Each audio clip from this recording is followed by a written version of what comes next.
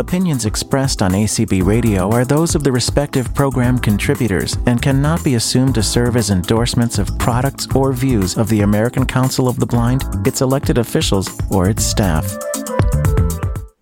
Hi, everybody, and welcome to Apple Presentations with Matt Bulbrecht. I am Mika, and I'm hosting the room, and Matt is going to be the facilitator. For those of you who are on Zoom, we are on webinar, which means that your screen is going to look a little bit different than normal. So all of you, unless you are Matt and his team or Tyson, all the rest of you are muted. And we'll stay that way until it is time for questions and answers. And thank you to everyone listening on ACB Radio. We are so excited. And Matt, the stage is yours, my friend. All right. Awesome. Thanks so much, Mika. And thanks to everybody. Certainly, thanks for having me. We really appreciate and always look forward to these times together. And this is going to be ever so slightly different today. And when I had planned for this, I was operating under the assumption that we are getting close to the release of new Apple products. And I still believe that to be true. But Apple never reveals that stuff very much ahead of time. So we don't have launch dates for you. We don't have specifics about upcoming iPhones or anything like that. We don't know any of that stuff. There's a lot of rumors floating around, but nothing confirmed by Apple. People tend to follow Apple like paparazzi. So we could talk all day about the rumors that are out there, but that doesn't seem to make a lot of sense to me. What I wanted to do was to talk to you about the kinds of things you might think about when looking at Apple's new products, and specifically the iPhones, because that's usually what are released in the fall more than anything else. And the question often arises, should I upgrade? Do I need a new phone? Is my phone going to last another year? Which iPhone should I get? Should I buy the iPhone from my carrier or from Apple? And a lot of questions like this. These are very, very common questions. And all of these and more are questions that we're going to attempt to answer today. And I believe I'm already joined by Trainer Cliff. I know that Rita was hoping to join. I know she had a couple different things to juggle today, so I'm not sure if she's made it in yet. I'm here. Oh, you are here. All right, great. Well, glad to have both of you. All right, terrific. So they'll be contributing as well here as we get going. And just to start out, just to really get into the sense of this thing, Rita, what's the most common question you get asked? Because I know we've talked about these things. What is the most common question you get asked when it comes to buying new iPhones or that sort of thing? Oh gosh, which one? Which one? Phone should I? Yeah, exactly. Which one? How do I make sense of it all? Which one should I get? That's right. Correct. That's right. Well, to give you an idea of our background, I think that both Cliff and Rita. Now, guys, correct me if I'm wrong. You both have 11 Pro Max iPhones. Is that right? Correct. Okay. And then I have what's that? Sure, Rita? that's what. I think Cliff has that also. I think so too. And then I have the iPhone 11 in red, if anybody's wondering, because that's the one that is in 5 or 6 different colors. And even though I can't see, I do like the colors. So that is the color I have. We've got about one of every color almost in our family and extended family. I have red. I think my son has purple, green, maybe somebody's got purple. I don't know. A lot of different colors you can get. So this is the current lineup. Okay. This is this year's models that were actually released in the fall of 2019 that we're dealing with right now. We don't know what's coming this fall. Is it iPhone 12? Is it, again, there's a lot of rumors, but we don't know. So we're not going to be able to talk about specifics with you in that sense. What I'm going to do is give you an idea of what the lineup is now so that at least you begin to have a feel for how Apple tends to do things. Now, of course, they can do anything they want. They could change their mind this year. But knowing a little bit about, as with many things, knowing a little bit about how they've done things in the past is often a good indicator of how things will look at the next release, which is planned for, I imagine, sometime late September, early October, something like that.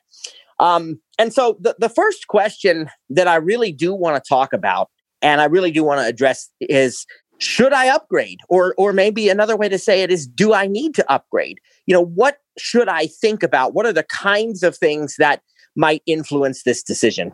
So, technology is different than just about anything else that we know of, and just about anything else that we work with in the world, right? So technology changes so rapidly that you're seeing brand new products every single year. And it's really something outside of our realm of understanding, because anything else in the world just doesn't work like that. The media and technology enthusiasts and bloggers and so on, they're all over this. And, if Apple or Google or any of these other tech companies, if they don't do enough to satisfy the media, if they don't do what the media perceives as enough, you start hearing comments about, how have these companies lost their will to innovate and all these things. I mean, it's crazy because there's nothing else out there like it. The toothpaste that I use looks the same as the toothpaste I bought 5 years ago. Every time I buy a tube of toothpaste, it's the same looking thing. And, maybe once in a while, I've gone from Crest Complete to Crest something else, but basically it's overall, it's the same. And nobody's complaining that Colgate or Crest have lost their will to innovate. See, it's just different than anything else we deal with. Technology changes so fast that these companies are actually expected now to release new things every single year. And they've been able to live up to that so far. The way that new technology becomes available and it becomes possible to make things smaller and more powerful, whatever the trend is at that time, right? But you're going to see these things every year. So the question is, how often do I really need to upgrade? Well, I think the first thing that we would do well to keep in mind is the fact that technology changes so rapidly. So we're going to have to upgrade pretty consistently, right? Because what will happen if I don't? What's the problem? And what kinds of things can happen if I don't upgrade pretty often? All right, now we're going to talk about just how often that pretty often is here in a moment. But let's just address this first. What are the kinds of things that can happen if I don't upgrade at least somewhat regularly? My phone is getting older, okay?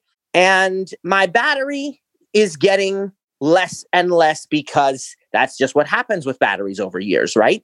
So that's one thing we know. We know that the battery won't last as long on a single charge, after a few years. And we know that the phone itself will not function as quickly as it used to, because new software is much more demanding than the old software was. And so over time, new iOS versions and so on will appear to put more of a strain on the device, simply because they're doing new things that these phones were not designed to do. When the phone was designed, nobody thought that iOS would, whatever. You can name anything you want to name, all the new features that came out in iOS 13. And you can, as a tech company, you can future-proof, but you can only future-proof to a certain extent, because nobody knows exactly how that evolution of the technology is going to take place. You have ideas, you have a product pipeline and a roadmap, but any one of a number of influences can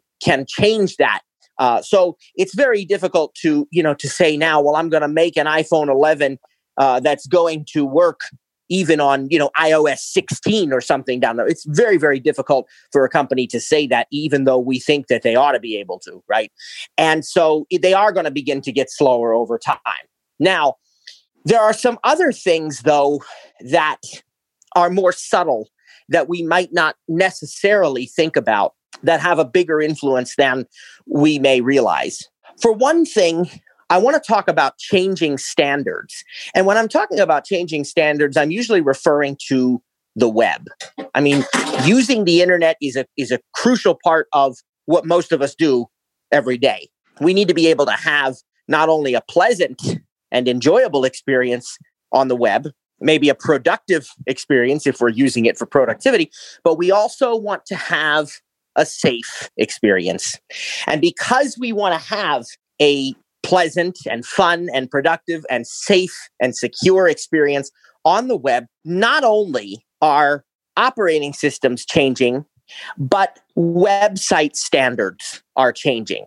And there are actually, believe it or not, there are agencies, there are consortiums that work with this stuff and these standards, right? For what you see on the web and how media can be presented and how forms can be presented and all these sorts of different things. The World Wide Web Consortium makes these decisions and changes standards over time in order to improve the experience and to protect consumers. And in order for software and hardware to maximize the potential of those new standards, then that software and hardware has to be updated. And the old versions are eventually deprecated and they're discontinued. And so the result of that is, for example, if you were to take an original iPhone, the one that was introduced back in 2007 to uproarious applause and rave reviews, if you were to try to use current versions of apps on that iPhone, most of them would not even function. Not just because there's not enough storage space or there's not enough memory, but because the basic technology behind them is no longer functional. For example, even if you were to launch the YouTube app on an original iPhone, you would not be able to play any videos. You would just get error messages because the entire structure of YouTube standards has changed. And the only way to keep up with these standards is to keep up with the software.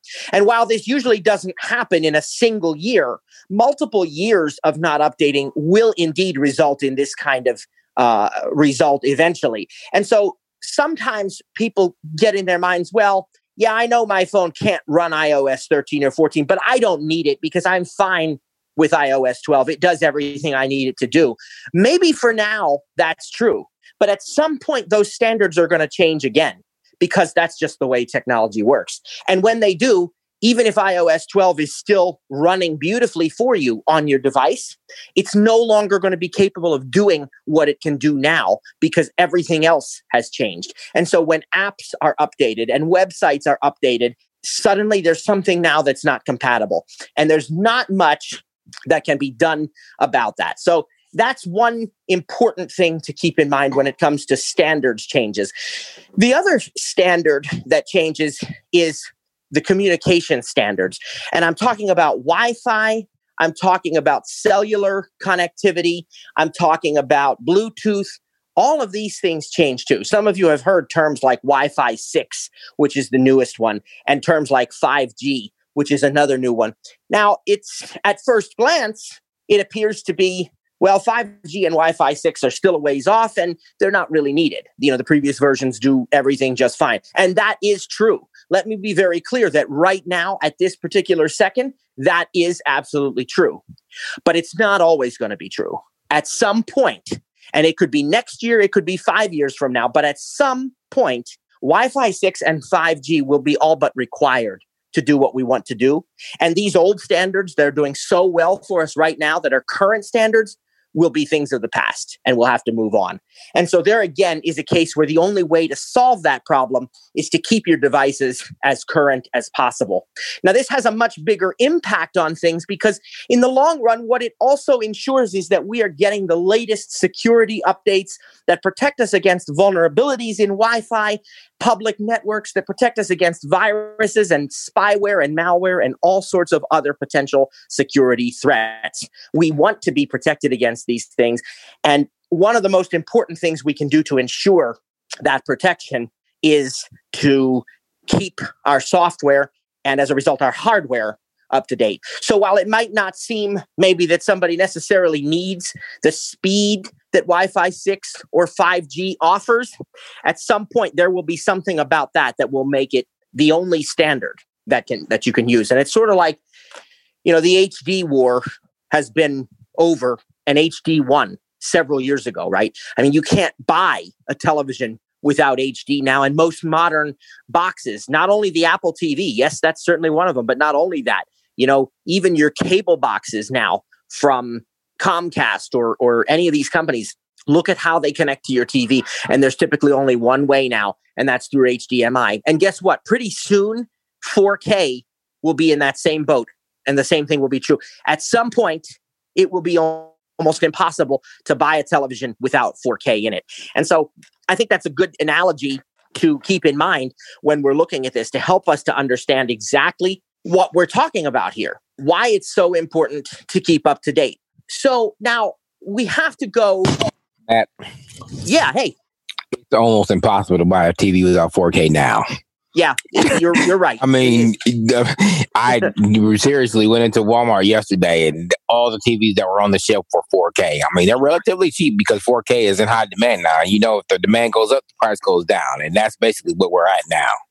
Yeah. So, I mean, you might be able to go into, a pawn shop or something like that, but the big names like Walmart, Sam's Club, Best Buy, you go in there, you're finding the 4K TV. Yeah, and they have come down in price significantly. Yeah, you know that because you just got one a couple of weeks ago. That's right. And you told me a couple of years ago, "Oh, I'm never going to get a 4K TV. I don't need it. I can't see it." Ain't that what you told me? Well, I did. I said I have no plans to do it in the foreseeable future. That's right. That's right. You did say that. So yeah, but we all know. I mean, that's the thing with technology. That's and this is hard for some of us because sometimes we're sentimental too about things. And that's especially true for my wife, but it's true for me also. You get these products and sometimes depending on when you got them or what you were doing when you got them, in my case, 2 young kids, maybe my son or my daughter and I picked them out together. And so that's always going to have a special place in your heart. And you feel like you're, betraying that when you get the new one. But here's the bottom line. Technology evolves and you have to stay with it if you're actually going to use tech. And for us being most of us, I think, visually impaired, in a lot of ways, it becomes our lifeline. So it's a lot more to us than just this device that we happen to carry around at times. And so this beautiful iPad that I have, which I absolutely love right now, at some point, and it may be a while, I'd like to keep it for several years. I say that now. We'll see what happens. But I'd like to keep it for several years. But there's going to come a point when that device is going to be an old device. And I'm going to have to just move on to the next new one that's going to be the best thing at that time. So it's definitely a shift in mentality that has to occur, I think, for us to truly be on board with this. And some people can do it more easily than others. My dad still struggles with it. He loves technology. He has his iPad with him everywhere he goes. And, they've got tons of Apple TVs and all kinds of home automation stuff, and so they're not in any way resistant to technology. But my dad still struggles with the concept of why, if this is the best thing now, why 2 years from now is it not even adequate for me? Why do I need to totally move on? So that's part A of this discussion. Now, part B is, though, how often do I really need to update? And that becomes a bit more of personal preference now. So for me, I have never kept an iPhone longer than 2 years. And this last time, it was just at the mark. I mean, I just paid off my iPhone XR when I got the iPhone 11. So I guess that wasn't even 2 years. It had been a year. I guess I've never kept an iPhone longer than a year and a half. Now, I tend to keep the iPads ever so slightly longer. But that even is, people talk about, well, how does your battery, because I don't do a lot I don't get too worked up about my battery because I feel like if you have to worry about your battery, then this product that was designed to make your life easier is actually making it harder if you have to stop and think, well, I got to charge it for this long, this many times. And, so I don't do that. And people say to me, well, if you don't do that, how many years does your battery actually last? To which I always say, I wouldn't know, because I've never kept one long enough for it to matter. So for me, I am upgrading. Have I ever missed an upgrade cycle, guys, on the TV? Has there ever been one that I haven't gotten now? From the 3GS all the way to now? I don't know. I'm trying to think. I think I've had every one of them. I mean, I didn't get the 8s because I went right to the 10. But I don't think I really wasn't planning on getting the 11, except that I ended up switching carriers and it just made sense. And so I always say, oh, I might not get this next one. I'll say that now about the 12. I might not get this next one, but I skipped all the S series. I skipped the 5S, the 6S, and then I went straight from the 7 to the X. So right, you did. Yeah, I remember. Yeah. And I think just to reinforce this, I've I've had the opportunity to do some trainings with people, and sometimes blind people, they're given their first phone maybe by some funding or some grant or whatever, and they're holding on to these 5S, 5s and 4s and 6s, and then they're confused when I'm demonstrating something to the group.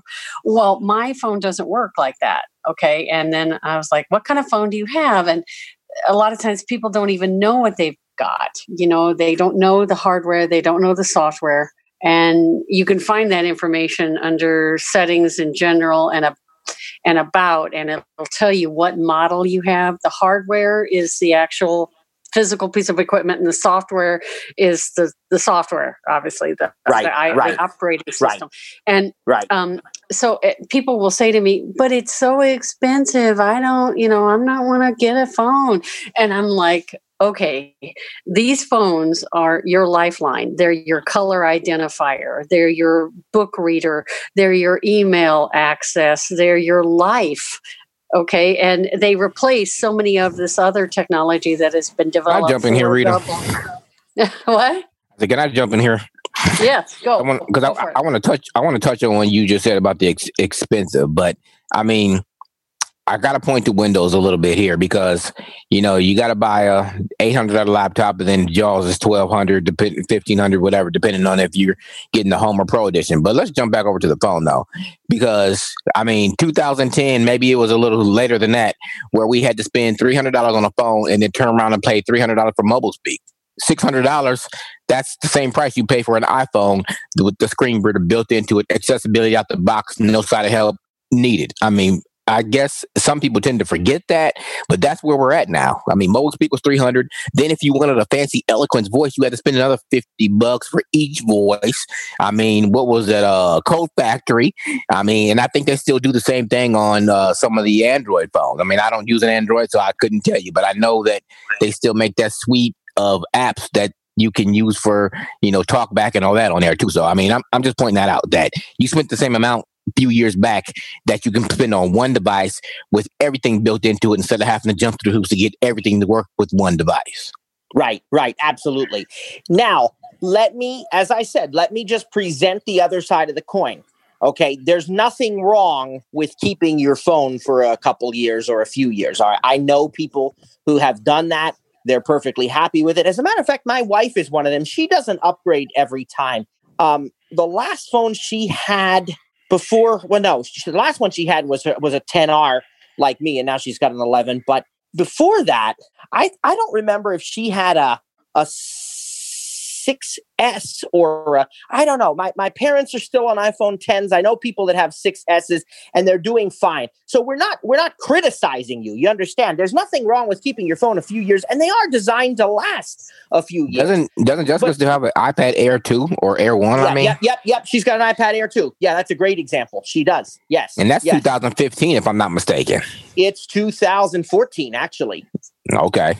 But now that's about to change because my parents got a new iPad Pro and they're giving her their 10.5 2017 iPad Pro. So she's about to get a little bump, speed bump there.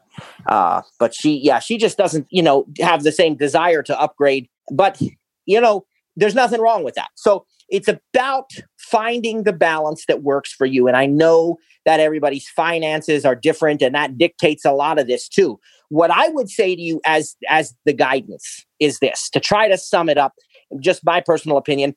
If you cannot run the current version of iOS anymore, then it's time to upgrade. Do you guys agree with that on the team? Is that a fair yes, and correct, because these apps, they're maximized for the latest operating software, okay? And the apps that we depend on so much as blind people, Bard, Seeing AI, Be My Eyes, they're all maximized for the latest software. And if your hardware cannot access this latest, it's not going to run correctly. And so these devices are we use them so much that, the price, I think, is worth it. It's so worth it. Right. So if you can't run the latest software, that's probably a good time to seriously think about it if you haven't already done so. And while we're on that subject, and then we're going to get to the iPhone hardware considerations and all that. But while we're on that subject, what devices will run iOS 14, which is, going to come out in the next couple of months? We don't have a release date yet. Some of us are already using it in beta, but it will be out to the public. What devices are going to run that? And the answer to that is, if you can run iOS 13, your device will run iOS 14. Is that correct, guys? I don't think I misread that, right? Yeah. So iPhone 6S and newer, iPad Air 2 and newer, all the iPad Pros, iPad 5th, 6th, and 7th generation, and all of only the iPod Touch, whatever the latest model is. So yeah, if you can run iOS 13, you're going to be able to run iOS 14.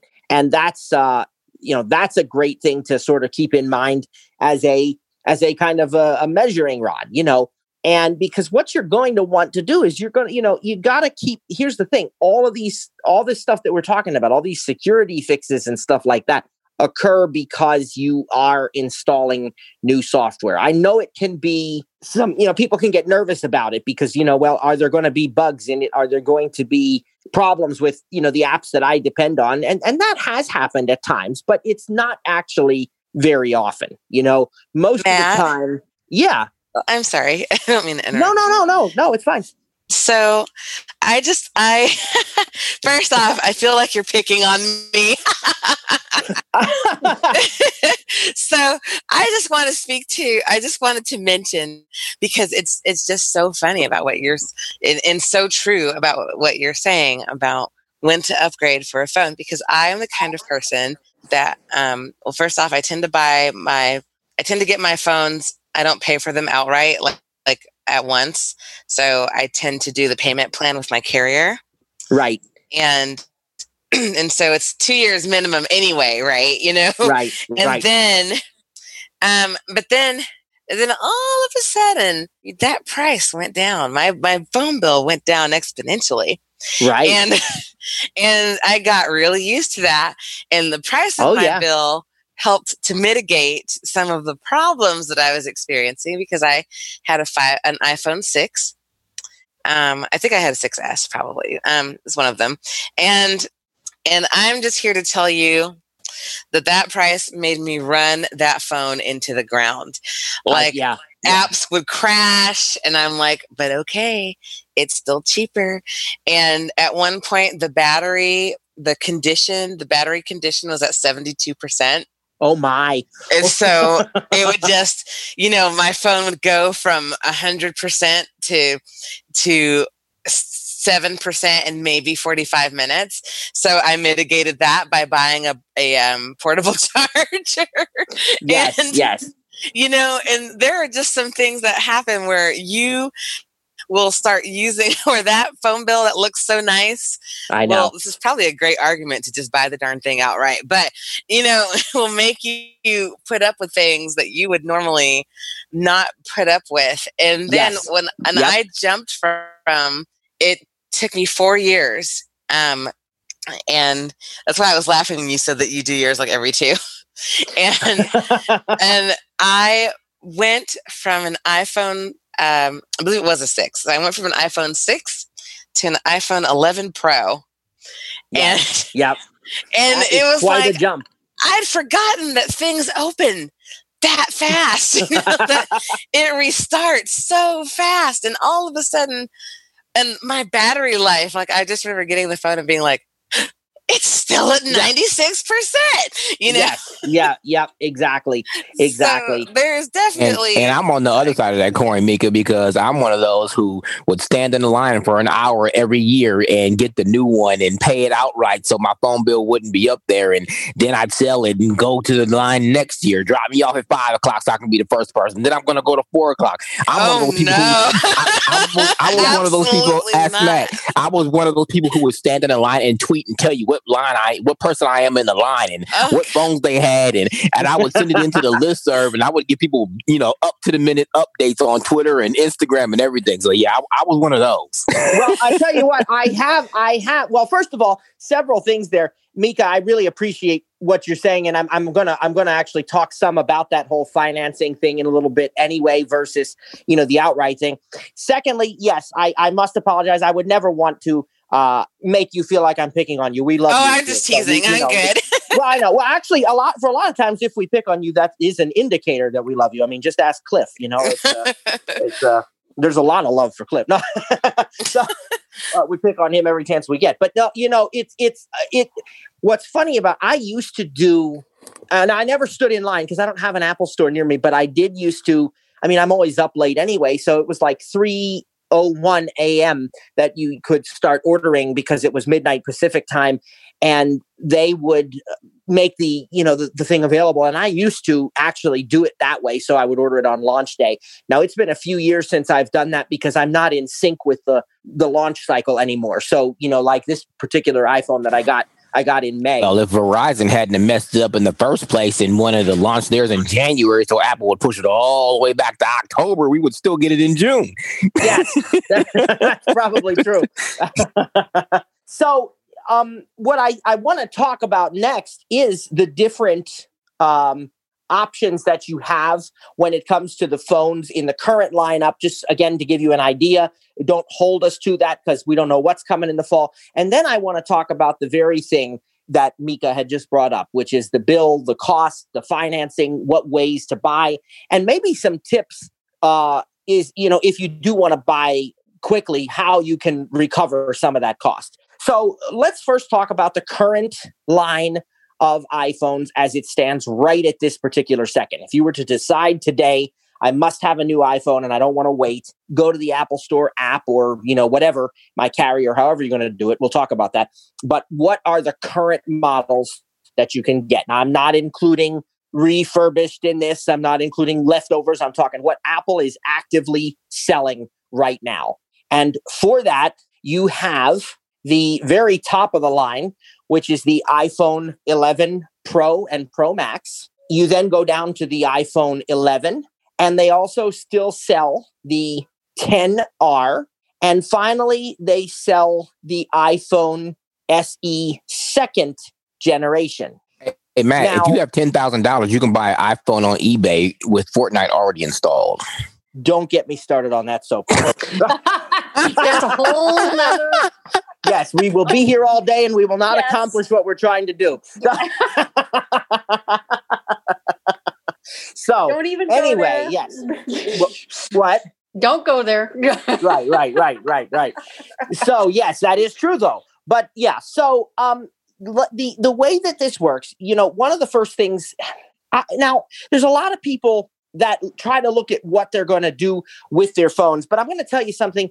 Every iPhone that Apple makes is equally capable. They're all going to be able to do, just like with the iPads, they're all going to support video editing. They're all going to support music creation. They're all going to support the more basic stuff of, word processing and browsing the web and doing email. They're all going to support all the apps. They're all going to support, people use the camera for, seeing AI or different things like that, or maybe even for taking pictures. They're all going to be decently good at doing all of those things. Some of them will be a little faster at it. Some of them might be able to do more tasks at once, and some of them might have slightly better cameras.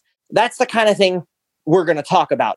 But let's begin with a discussion about the basics, the authentication method, and the display. Now, I know for those of us who can't see, we're not too worried about what the display looks like. But I just want to explain that the iPhone 11 Pro and Pro Max have they have what's called an edge-to-edge OLED or OLED display. And we won't get into all the technology there, but basically that's the best display you can buy on a smartphone right now. Now, right up there, just about as, really, really close second, almost indistinguishably close, is what's on the iPhone 11 and the 10R, which is the Liquid Retina display. All right, that's as close to edge as a non-OLED display will ever be. And that is a fantastic display also. What's probably more relevant is to talk about the screen sizes, because this does make a difference even to those of us who cannot see, because it's screen real estate for navigating with VoiceOver, for typing on screen, for moving things around, app icons, and whatever it is that we want to be able to do. And also, it can affect the overall size of the phone, but we're going to talk about that. Now, again, keep in mind, this could be totally different in another month or two when Apple releases its new hardware. I don't know if they'll go with the same screen sizes. They don't always. Nothing that says they have to. But let's just talk about the current screen sizes that there are. So what you have in the 11 Pro and Pro Max, the 11 Pro is a 5.8-inch display. These are measured diagonally. In other words, if you take rumor has it that there will be a 5.4. So they're talking 6.5. The one you just said, 5.8, 6.1 for the lower end model, which would be the 11, I guess, and 5.4. Like I said, a rumor has it. That's what they say. Yeah, but that's right. I saw that too. But the source that I follow is pretty accurate all the time. So right. So if you want to understand these screen sizes, again, we're talking diagonally, like you would trace your finger from, let's say, the top left corner of the screen to the bottom right. That's diagonal. That's how these are measured. So you have the 5.8, which is the 11 Pro, and then you have the 6.5 inch, which is the 11 Pro Max, by far the largest one they've ever made. The iPhone 11 and 10R are actually a 6.1 inch. So they're larger than the 11 Pro, but smaller than the Pro Max. Now, a lot of people think when you get into phones of this size, they're going to be really, really big and bulky. And some of them remember back to the days of the 6 Plus and the 6S Plus and so on. And they say, boy, I don't want a phone that's that big. And, the 6 Plus and 6S Plus were only 5.5 inch displays. And so this 6.1 inch, 11 or 6.5 inch Pro Max, it's got to be much bigger than those plus size phones. That's actually not true. It's possible to have a smaller form factor with a larger display because of the new technology that allows for us to have edge-to-edge displays on our phones. And because of that, and because of the other thing which we haven't even talked about yet, which is the removal of the home button, because of those things, you can have a bigger display on a smaller form factor device. So just keep in mind that screen size is not necessarily directly proportional to the overall size of the phone. So you want to, if you really have concerns, if you really have questions, maybe try to find one you can get your hands on. I know that's especially hard and maybe even nerve-wracking right now during the, COVID times, but, keep in mind if the 10R and the 11 are the same as each other in size and in screen real estate. And then 11 Pro is equivalent to the 10S and the iPhone 10, and the 11 Pro Max is equivalent to the 10S Max. All right, if that means anything to you. Now, the other phone we haven't talked much about is the iPhone SE second generation. It is the same size and overall form factor as the iPhone what? Not the iPhone SE first generation, but the iPhone 8. The iPhone SE second generation really is the successor to the iPhone 8. It's just they've changed the name because we've gone all the way to 11. We're not going to go back to iPhone 9. That just wouldn't make sense, right? I mean, I can't speak for Apple, but I got to believe that was an influence. So this SE second generation really is a 4.7-inch diagonal display, which is the exact same as the iPhone 8, which is the exact same as the iPhone 7 and 6, just not the Plus model, okay? And the next thing I want to talk about is the home button with Touch ID versus Face ID and everything to consider there. Is there a right or a wrong? Absolutely not. It's personal preference. A lot of Apple's products, and very, very good ones, still use Touch ID and still have home buttons. iPad 7th generation, iPad Air 3, what else? The MacBooks. All the MacBook Pros and MacBook Airs now have Touch ID. So there is nothing wrong with Touch ID. It is a very secure system. It works very, very well. It is tremendously convenient. And some people really like the feel of a button. And now I will point out that the buttons on the iPhone SE2 really are not button. It's not a home button at all. It's a sensor that feels like a button. And when you press it, as long as the phone is turned on, it actually feels like you're pressing a button, but it really is not a button at all. It's just a little haptic sensor. So really, they have taken home buttons away a lot longer ago than we might have thought, at least on the iPhone. iPads still use a physical home button that actually physically depresses, but the iPhone hasn't since all the way back to the iPhone 7. So it's a little haptic sensor, but it acts like a home button, and they call it a home button. So that is a perfectly acceptable and perfectly fine solution for those people who prefer Touch ID. But we also need to talk about Face ID. And I want to dispel some of these, rumors and misunderstandings about Face ID, because Face ID really is a fantastic system. And Apple says it's a bit more secure even than Touch ID. All right. But either way, it's really, really solid. And it is accessible to those of us who cannot see. Even if we don't have real eyes, it is doable. You don't have to stare at it. You don't have to get, direct eye contact or any of these things that we may have worried about when the rumors started flying that Apple was introducing facial recognition. It is not iris scanning. All right. It is face scanning. And the next rumor that I want to talk about is that, I have to be in a light, a bright room. I can't be in dark conditions. So, at night when I'm in bed, it's not going to work. That is not true, because Face ID does not depend upon the lighting in the room around you. Face ID uses what's called a dot projector system that actually creates almost like a 3D map of your face. And so there is no visible light needed for that to work.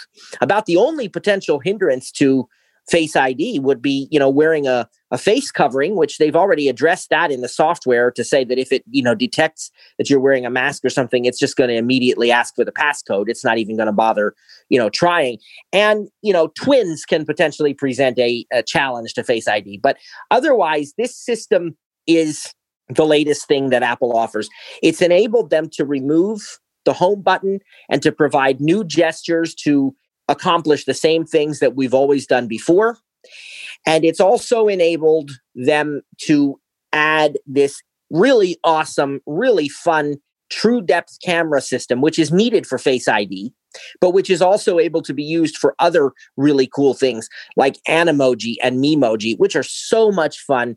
And I don't know, I know we talked about the message effects, and I'm trying to think when we did that, if we talked about Animoji and Memoji. Maybe, Mika, you'll have to remind me later whether we did a session on that, because if we didn't, it would be a good one to do, because Memoji and Animoji are so much fun. They're just really, really cool. We definitely talked about it. It came up during the iMessage class that you were teaching. Okay, so we did, at least in that context. Yes. Just okay.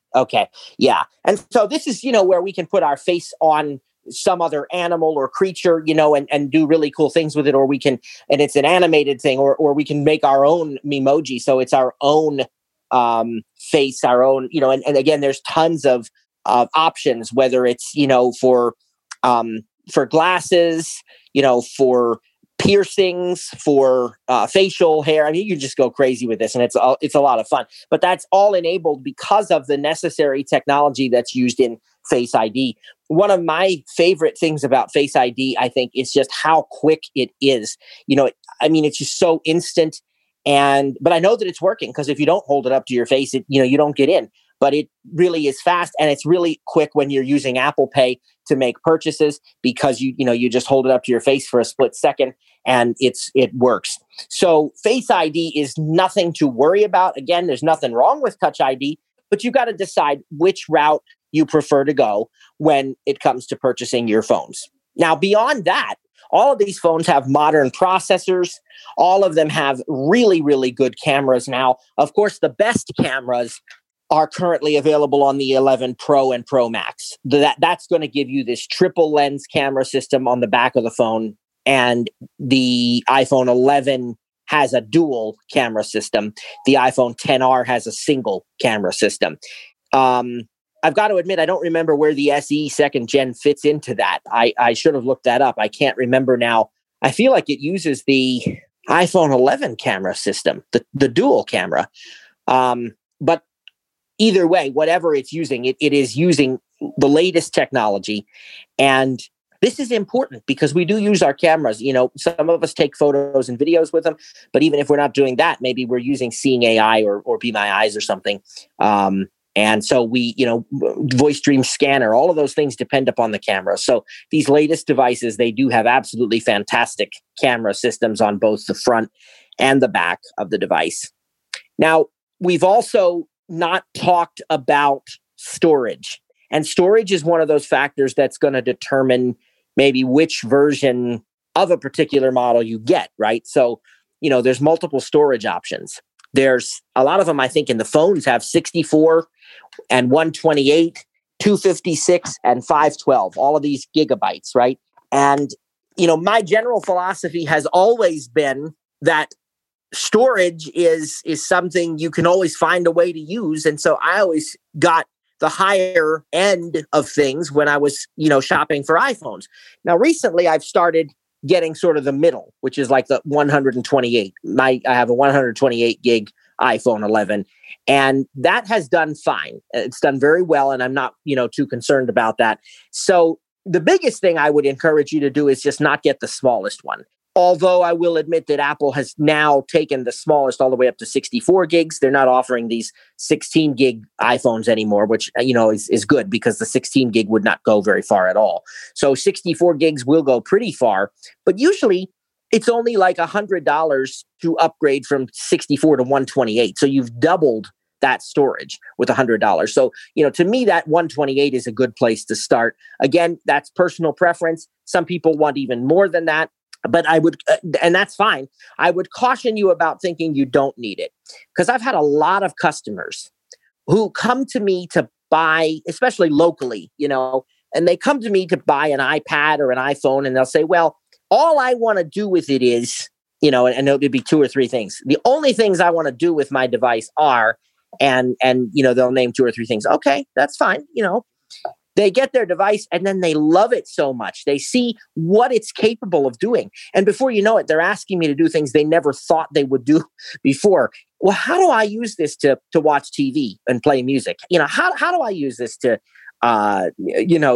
create documents? You mean I can do my spreadsheets right here on my iPad and my iPhone? All of these things and more.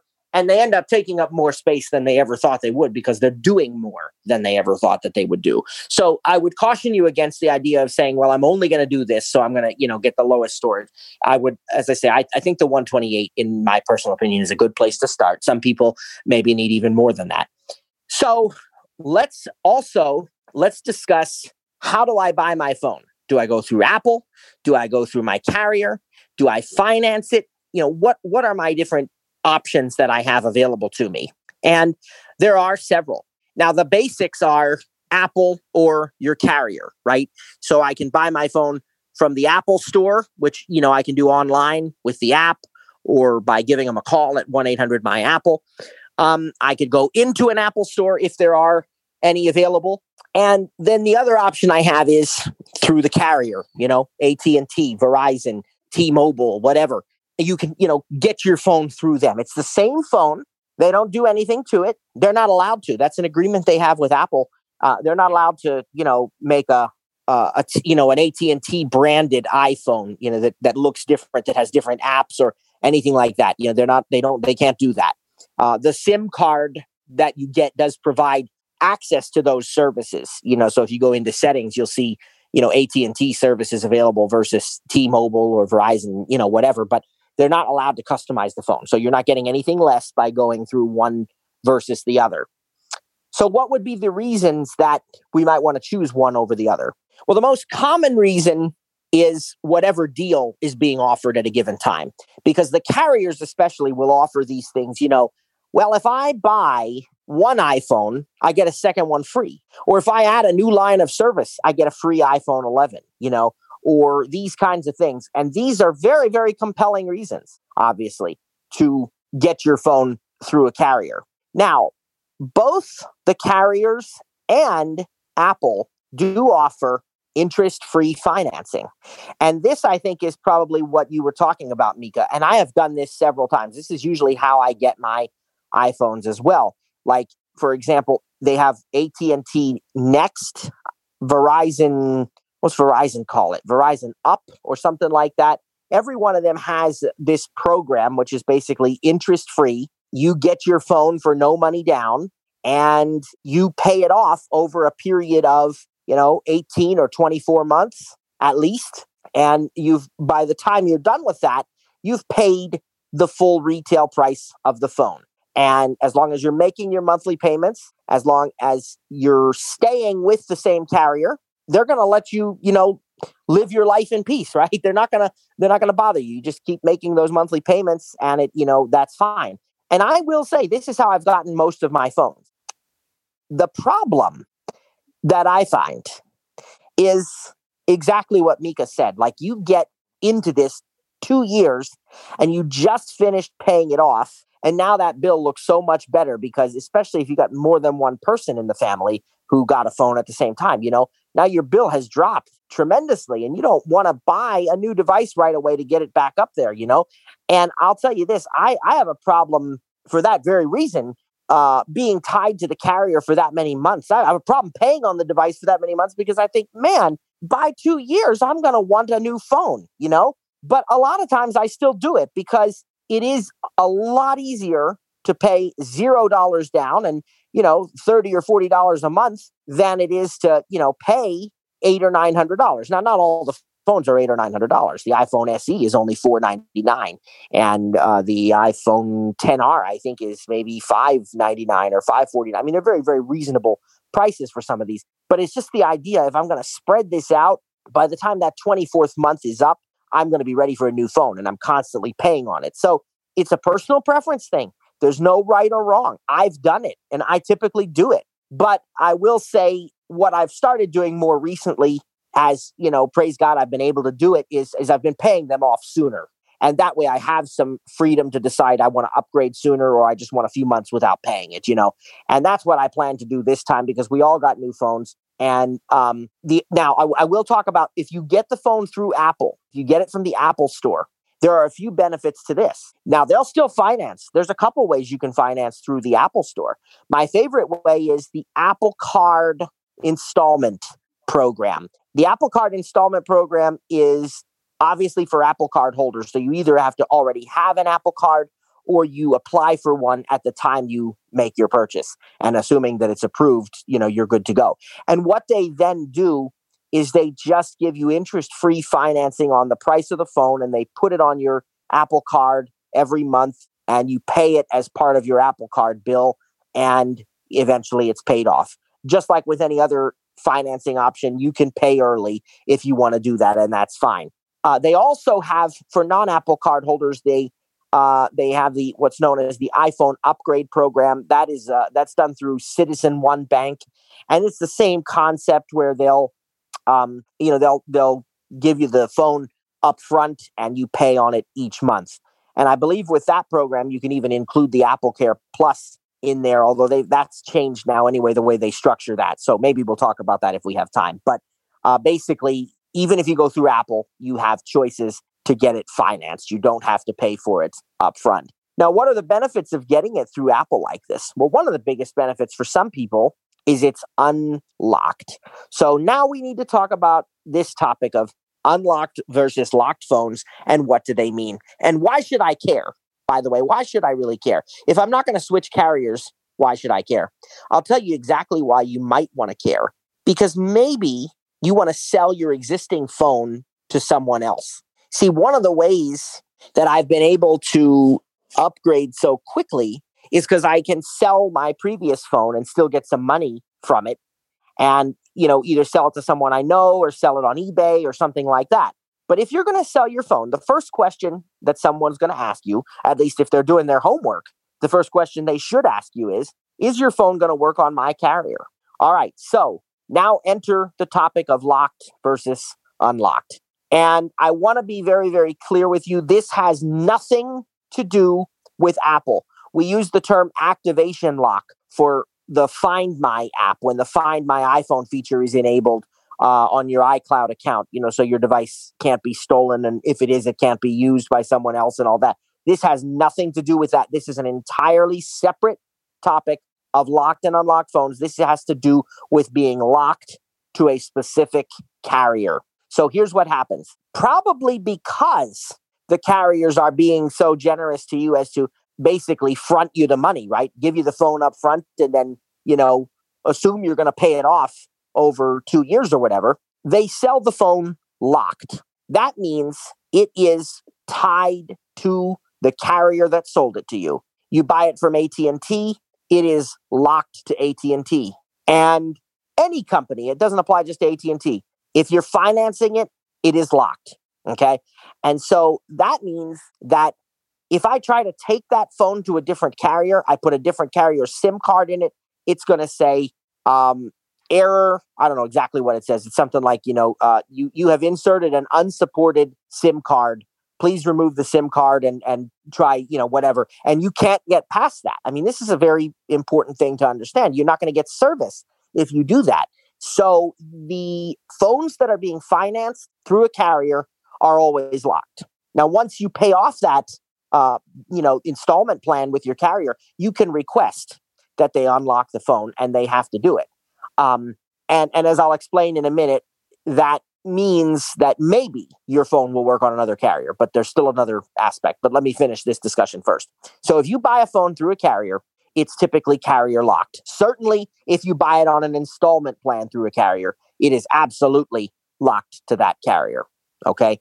And that is an important factor when or if you decide to try to sell the phone later, or if you want to move to another carrier. Maybe you're just going to bite the bullet and pay off that installment plan in one lump sum so you can move to another carrier because you just, found a better deal or you're discontented with your current carrier, whatever. Well, you're going to have to ask them to unlock it after it's paid off because otherwise it will not move. It won't work on another carrier. It is locked. Now, phones that you buy from Apple, on the other hand, can be unlocked. How do you know whether they're going to be locked or unlocked? Well, here's where it gets a little bit convoluted, but I'm going to try to keep it simple. When you go to the Apple Store app, for example, and you choose the iPhone that you want, they're going to say, how do you want to buy this? Do you want to do it on your current AT&T plan through AT&T's financing? Do you want to buy it outright from Apple for, $5.99 or whatever it is? Or do you want to do Apple financing, which would either be Apple Card monthly installments or the iPhone upgrade program? Anything that involves the carrier is locked to the carrier. Even if you buy it through Apple, if you say, I want an AT&T financing plan on it, that's AT&T locked. But if you say, I want Apple financing, if you buy it either directly outright and just pay for it up front, or you finance it through the Apple Card installments, those are not locked. Those phones come to you unlocked. They can go on any of the carriers that you choose. And so that was what influenced me this time, because I had my previous phone paid off. I said, you know what? I don't want to be tied to a carrier. I'm going to hopefully find one that I like a little better than Sprint, I said. But I said, I still don't want to be tied to the carrier for 2 years. I just don't want to do that. But I will be tied to Apple. I don't mind being tied to Apple, right?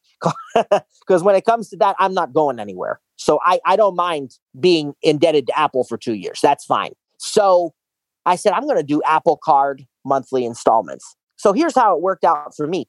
I did the trade-in program with Apple. I told them, hey, I got this 10R. Well, they already knew that. And I said, I want to trade this in. And they gave me a very generous offer. Maybe you could argue I could have sold it outright for a little more, but it was the best trade-in offer I got. Like if you've ever heard of any of these companies like Gazelle, where you can sell your stuff for cash or whatever, this is better than what Gazelle would have offered me for sure. And it was, in the form of Apple Store credit. So basically what happened is I got an iPhone 11, 128 gigabytes, which should have been, I think, if I'm not mistaken, $700 or $800. And I got day one, $300 off the top of that. So what was financed on my Apple Card was a lower amount, so that basically I'm only paying $18 a month for, I think is what it is, or, I'll pay it off sooner. But I got instant Apple Cash. Remember we talked about the Apple Card, how you get those daily cash rewards? I got instant Apple Cash on the whole amount right away. Day one, that came to my Apple Cash balance, and Now I'm just paying on the phone every month. The phone came to me unlocked. I decided to go with AT&T. So I got a SIM card from AT&T. Unfortunately, you can't use the eSIM on an iPhone for your primary account. AT&T does support eSIM, but it has to be a secondary one, not your main number. Don't know why, but that's not true with the iPad. I've shared with you before, you can always sign up right on the iPad. You can't do that with the phone. They had to send me a card, but no big deal. I got it in a day. It was free. It came the same day as my iPhone. And, my son put the SIM card in, called the number, and, it was active within less than 5 minutes. And now if I do decide to stay with AT&T, I can still get unlocked phones through Apple and then just replace the existing plan. So I don't even have to worry about, buying a new SIM card or getting a new SIM card or whatever. It'll just come in the phones already. So it really was the way to go. This Apple Card monthly installment, you get an unlocked phone. I can put it on any carrier that I choose to put it on. And because I don't owe the carriers anything, I could change anytime I want. Now, let me be clear. I'm perfectly happy with AT&T, and I also have TV service through them now. So I'm really not planning on leaving AT&T. But if I wanted to, I could do it today. And the only thing they'd say to me is, hey, did you pay off this month's bill? Yep. Okay, bye. All right. They can't do anything else because I don't have my phone financed through them. My phone is financed through Apple. And that is another option. And it's an option I'm really a big fan of. Now, having said that, I want to point out one other thing about this. I'm trying to keep this simple, but I'm trying to also come up with all the scenarios you might face and the things you might hear so that you understand what you're getting out of this and what you might not be getting. For the rest of my family, my wife, my son, my daughter doesn't have a phone yet, but she will eventually, and a couple in-laws too. They actually went with Xfinity Mobile, which is done through Comcast, as we are Comcast internet customers. And they have some really, really good deals for their customers. And they even had a deal where you get half price on a new iPhone. Well, I couldn't beat that with anything else because they didn't have enough to trade in. I mean, we looked at it both ways, I couldn't beat that. So they got their phones through Xfinity Mobile. Now, here's the kicker. They are paying half price every month. And that will be true right till the end, till they pay it off, because that was the promotion. Okay. However, if I call Comcast today and I say, hey guys, I want to buy their phones so I don't have to make these payments anymore. Do you think they're going to charge me the half price or the full price of the phone? Instructors on the team, you want to take a stab at that? Maybe they're not available. Where'd they go? I don't know where they went. I don't know. I'll take a shot at it. I'm going to say probably full price. You're exactly right. So even though I'm able to get it for half price, that is only if I stay tied to them for 24 months. If I call them today and say I want to buy the phone, they're going to charge me the remainder of the full price, which is not the case with my Apple Card one, because there I got that on a trade-in. So what I would owe is strictly the lower balance. So that's another one of those little catches just to keep in mind. Now, having said that, I'm probably still going to do it because I really don't want to pay. I mean, it's nothing wrong with it. I'm not opposed to it in a moral sense. Please understand, I'm not, criticizing anybody. I do it too. I'm not opposed to it, but I just don't want to pay on a phone for 2 years because it's going to be ancient by then. So I probably will still just grin and bear it and say, yeah, I know I'm paying on the full, but I want to pay it off anyway. I'm probably still going to do that. But it's just something else to keep in mind when you're making these decisions of which way do I go and where do I get these phones and these devices. Now, the last thing, just to reinforce your thing about the Apple purchasing on Apple Card, that 3% cashback is really attractive because it's like money makes, when you're in the positive, it's like success grows success. You know what I mean? So if you're going to buy the thing anyway, okay. So if you buy it, then you get this 3% back, and it's awesome. It's a wonderful thing. And by the way, that Apple Cash, that daily cash with the Apple Card, I know we had a presentation a couple of weeks ago about Apple Pay and all that. They've added a couple new places. If you recall me saying some places you get 3% daily cash and some places you only get 2 or 1. They've added a couple new places to the 3%. They already had Walgreens, of course, anything Apple. And I think T-Mobile, they've added Panera Bread. So you go to Panera Bread, it's 3% daily cash. And they've also added ExxonMobil. So anybody who's got family who drives or you're buying gas, I'm going to start using my Apple Card with Apple Pay for that. I think they make you do it through an app or something like the Exxon Rewards app or something, but who cares? I mean, it's 3% daily cash, So, so I think that's pretty cool. There is one other thing I want to mention back to the topic of the unlocked versus the locked phones. There is a small chance that just because your phone is unlocked, it may still not work on certain other carriers. I don't know if that's true with the current model of phones, but I know with the 10 series phones, they made 2 versions of those phones. Okay, they made what's called a CDMA version and a GSM version. And for those of you who don't know what that means, it really doesn't matter, except that AT&T and T-Mobile and all of its little subsidiary ones like Cricket Wireless and stuff, they're GSM. And Verizon is CDMA. And I don't even mention Sprint anymore because they're a non-issue. They've been bought by T-Mobile. So Verizon is the only CDMA carrier here in the U.S., along with its smaller subsidiaries, including Xfinity Mobile, by the way, because Xfinity Mobile is a mobile virtual network operator using the Verizon network. All right. So what happens is there's a CDMA version of the iPhone 10 and there's a GSM version of it.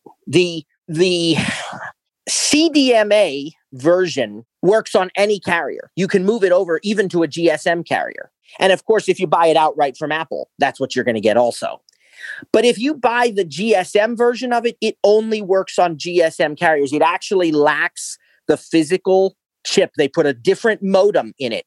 It's like, maybe Samsung and Qualcomm or something. I don't remember which two were, doing it in the iPhone 10s, but like 2 different companies made the chips for it. And they actually used a different modem. So if you bought your iPhone 10 series through AT&T or T-Mobile, you will never be able to use it on Verizon or Sprint in its current form. You can use it on any GSM. So you can take it to, from AT&T to T-Mobile or vice versa. You can take it to Cricket.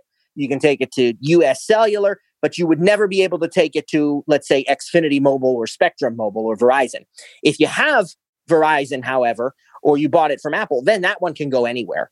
I had a Sprint iPhone 10R that I got from Sprint, and my parents ended up putting it on when I got, through with it on, it wasn't mine, but another one in our family, they used it on AT&T. And we still had to have Sprint unlock it, but then, that one was able to make the transfer. So if you're trying to sell a phone, the best thing you can do is to try to do a Google search. There isn't one definitive place unless you get a hold of the carrier itself.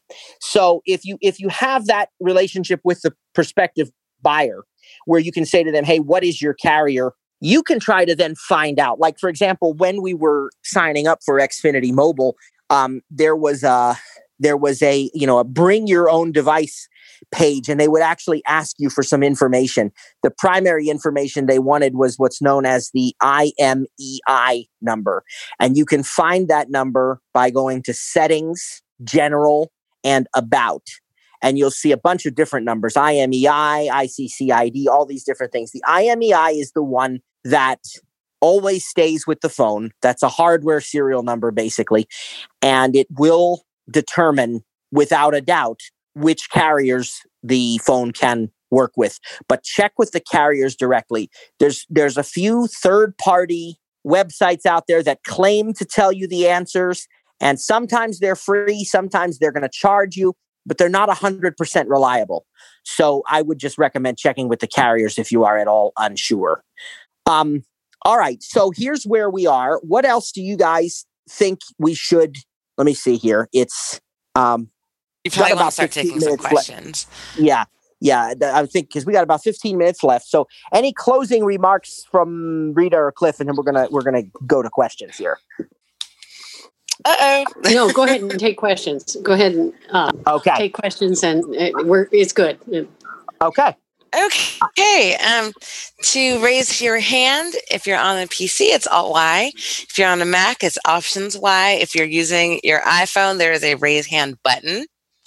And if you are on your phone, it's *9. And please remember, the hosts can no longer unmute you, so you will definitely be prompted to unmute. I'm going to go to Karen. Let's see if that worked. Okay. Karen, you should be able to unmute yourself. I did. Hi. Hi.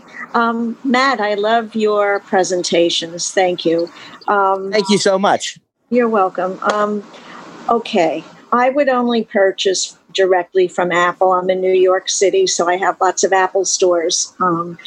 So my question would be, right now I have an iPad Air and I have a 6S Plus. So I'm guessing at least the iPad Air would need to be upgraded because I can't update it any longer. Or if I go to the Apple store, do they accept trade-ins on all products or just certain ones? They do accept trade-ins on iPads. I don't know for 100% certain whether the iPad Air is still giving, if you're able to still get credit for that, or if it's just a recycle due to its age. I don't know. It very well may still bring in some money, in the form of Apple Store credit. The best thing I can tell you to do, and in fact, you can do this if you are comfortable with it, or if you give us a call here at TTJ, we can walk you through it. You can even do this without ever setting foot in an Apple store. Using the Apple Store app on the iPhone or iPad that you have, you can act as if you're going to buy an iPad, which I do it plenty of times in the app. But if you don't want to buy it, you can just still pretend and just not go through with it. And then they're going to say to you, do you have one to trade in? And you will be able to, usually they know, because if it's signed into the same Apple account, they'll actually say, select the device you're trying to trade in, and they'll show you, Karen's iPad Air, whatever, but if not, if that's not available for some reason, then they'll just ask you for your device serial number, and then it gives them everything they need. And they'll ask you a series of questions. Does it power on? Are there any cracks in it? Is there any liquid damage? Does the display work? All the buttons work. And they will tell you whether or not you can get money, in the form of credit towards your next purchase or not. If you find out that the answer is no, you can also check with Gazelle, GAZELLE, I believe, .com. And it's the same kind of process. They'll ask you to identify your system and stuff. Now, my guess would be if Apple isn't going to give you credit, neither will Gazelle. But, there is a third option of trying to sell it either on eBay or locally, or a giveaway to a friend who, doesn't have any device and you think it'd be better than nothing. I mean, there's a lot of options there for you. So I'm sorry, I don't have a definitive answer about the iPad Air, whether or not it's worth anything in Apple's eyes, but those are some tips on how you can find out. Okay. And next is Lucy. Lucy, you should be able to unmute yourself. I'm sorry, Lucy, try now. Okay. Hi there. Hi, Matt. Thank you so much for your presentations. And I also love your classes. And I'm going to be taking a few. Awesome. I actually have a comment and a question. The comment is I'm with AT&T, and I normally, have my phones until they're paid off. But one time I wanted to upgrade before it was paid off. So I took it in my old phone into an AT&T store, and they allowed me to not really trade it, but to give it to them. And then I was able to, upgrade to the next series before it was paid off. So they didn't give me any cash for it, but they allowed me to, to do that. And I think they still allow that. Yeah, there are windows for that. There are periods of time. There's a lot of nuances in that whole thing. But yes, you are correct. Sometimes that does work. And now my question is, I'm on a couple of iOS lists, and I've heard this term thrown around, and I think it's probably illegal. Can you explain jailbreaking? Yes. Yeah, it's very much, I don't know if it's actually illegal in the sense that it's like a criminal offense, but it's very much not supported by manufacturers. So basically, the short explanation of it is that, and this may be oversimplifying it a bit, but basically, an Apple device can only accept apps from the App Store. And there are some other exceptions for like enterprise apps and stuff, but basically really the only way to install an app for, typical consumer is through the App Store. If you jailbreak the device, which requires a special software patch done through a computer and all of this, you now have opened that device up to the ability to access other online stores that download apps, install apps from other places. And it is very not supported by Apple because it makes or I should say, it puts the device at risk of being affected by whatever kind of thing you install on it. Things that Apple would never allow can cause harm to the device. Now, I've heard people say at times that, they have used jailbroken devices for various reasons and they never had any problems, but it's certainly a much riskier way to work with your device. Not to mention that the process is really hard, and yes, I was way too lazy to try. This is way too much work. And isn't it also true that if you are found out to have jailbroken your device, that it also voids your warranty? Yes, I have heard that as well. Yep. Okay, next question is from Sharon. Okay. There you are. I was like, where is the unmute button? Okay. All right. So hush speech. I'm turning speech off so I don't have to keep hearing who's having a display. Okay. The sensor on the iPhone SE second generation, you said it acts like a home button, but it's a sensor. If I, for example, double click home sensor, is that going to turn voiceover off? Well, yeah, the same things. The triple click will, it's a 3, yeah, it will. Okay. Triple It'll click act like the home button, it will act whether like it really is button. or not. That's right. Okay. That's right. What about, is there any such thing as a iPhone nowadays that, see, I'm one of these dinosaur lovers. I still, it's a lot to ask me to even let my earphone jack go. Oh, yeah. I was there. I understand. Yeah. I've got an old Apple. Everything's Apple. Love Apple. But I've got an iPhone SE, like first generation. And right. Sure. It's holding up pretty well. I'm not exactly desperate to get rid of it. But when the time comes, I'm like, what am I going to get? I certainly don't want to get rid of my home button, which makes me think, well, maybe iPhone SE second generation is in order. But does it have I assume they did away with the, excuse me. Oh, never mind. Is there anything that has the jack anymore? They don't have iPhones with headphone jacks anymore.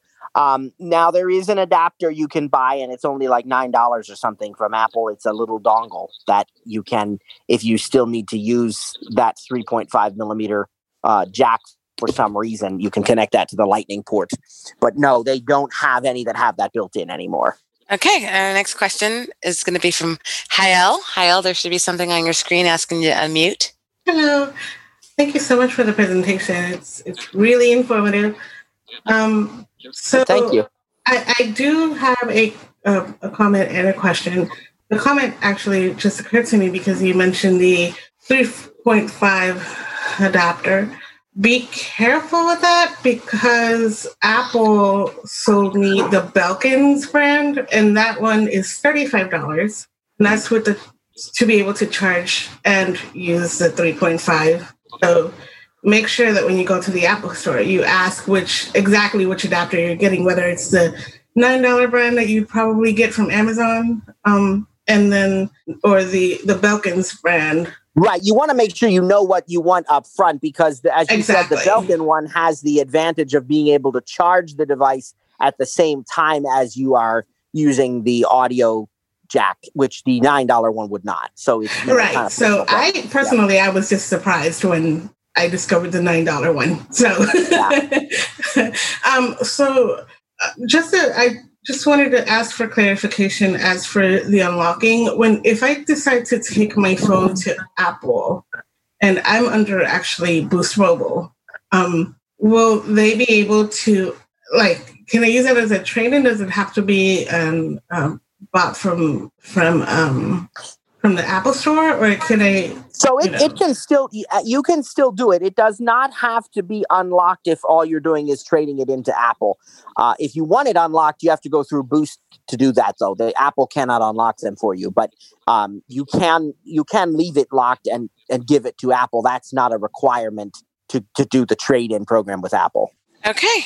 Our next question, Sharon Strakowski, if you could unmute yourself, please.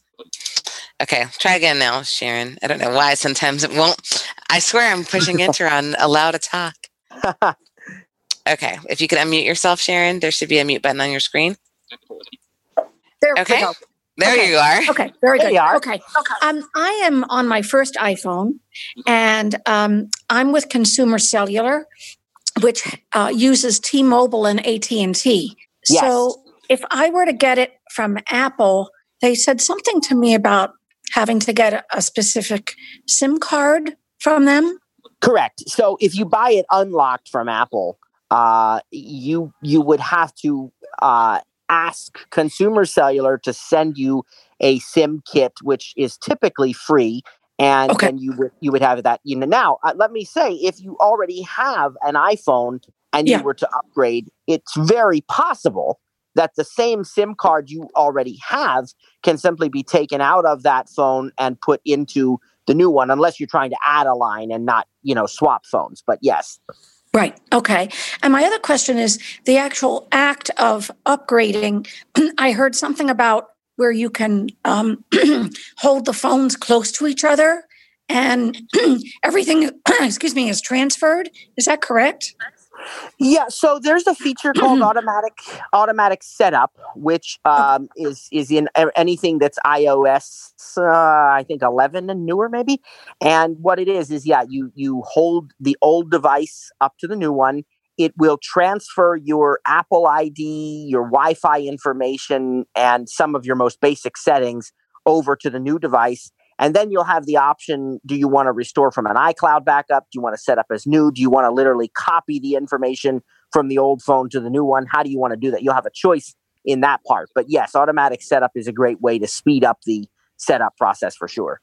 And you want to make sure and have your stuff backed up to iCloud. Okay.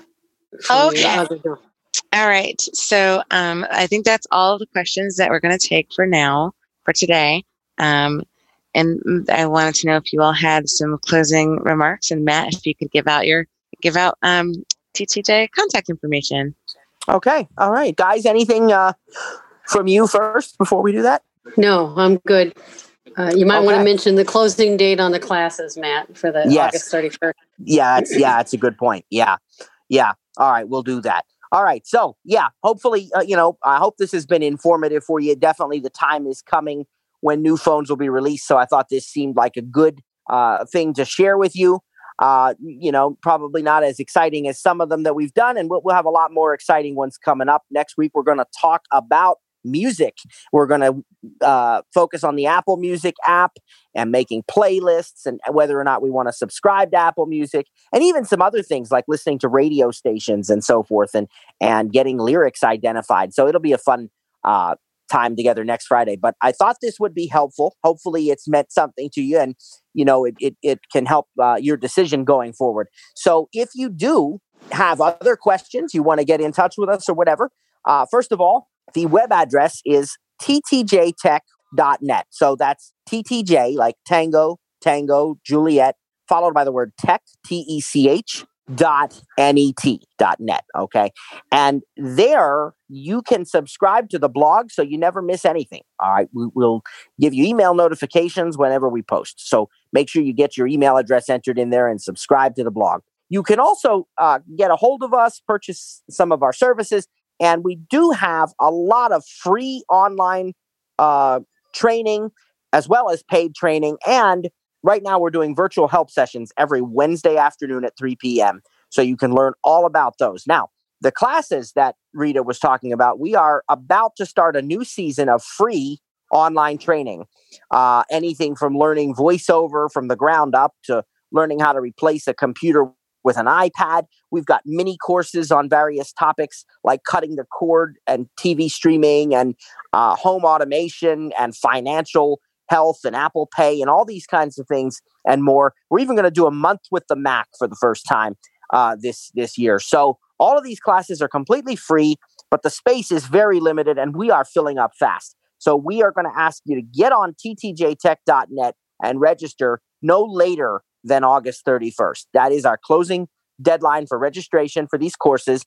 And you can go to ttjtech.net and you can use the heading navigation to find where it says latest posts.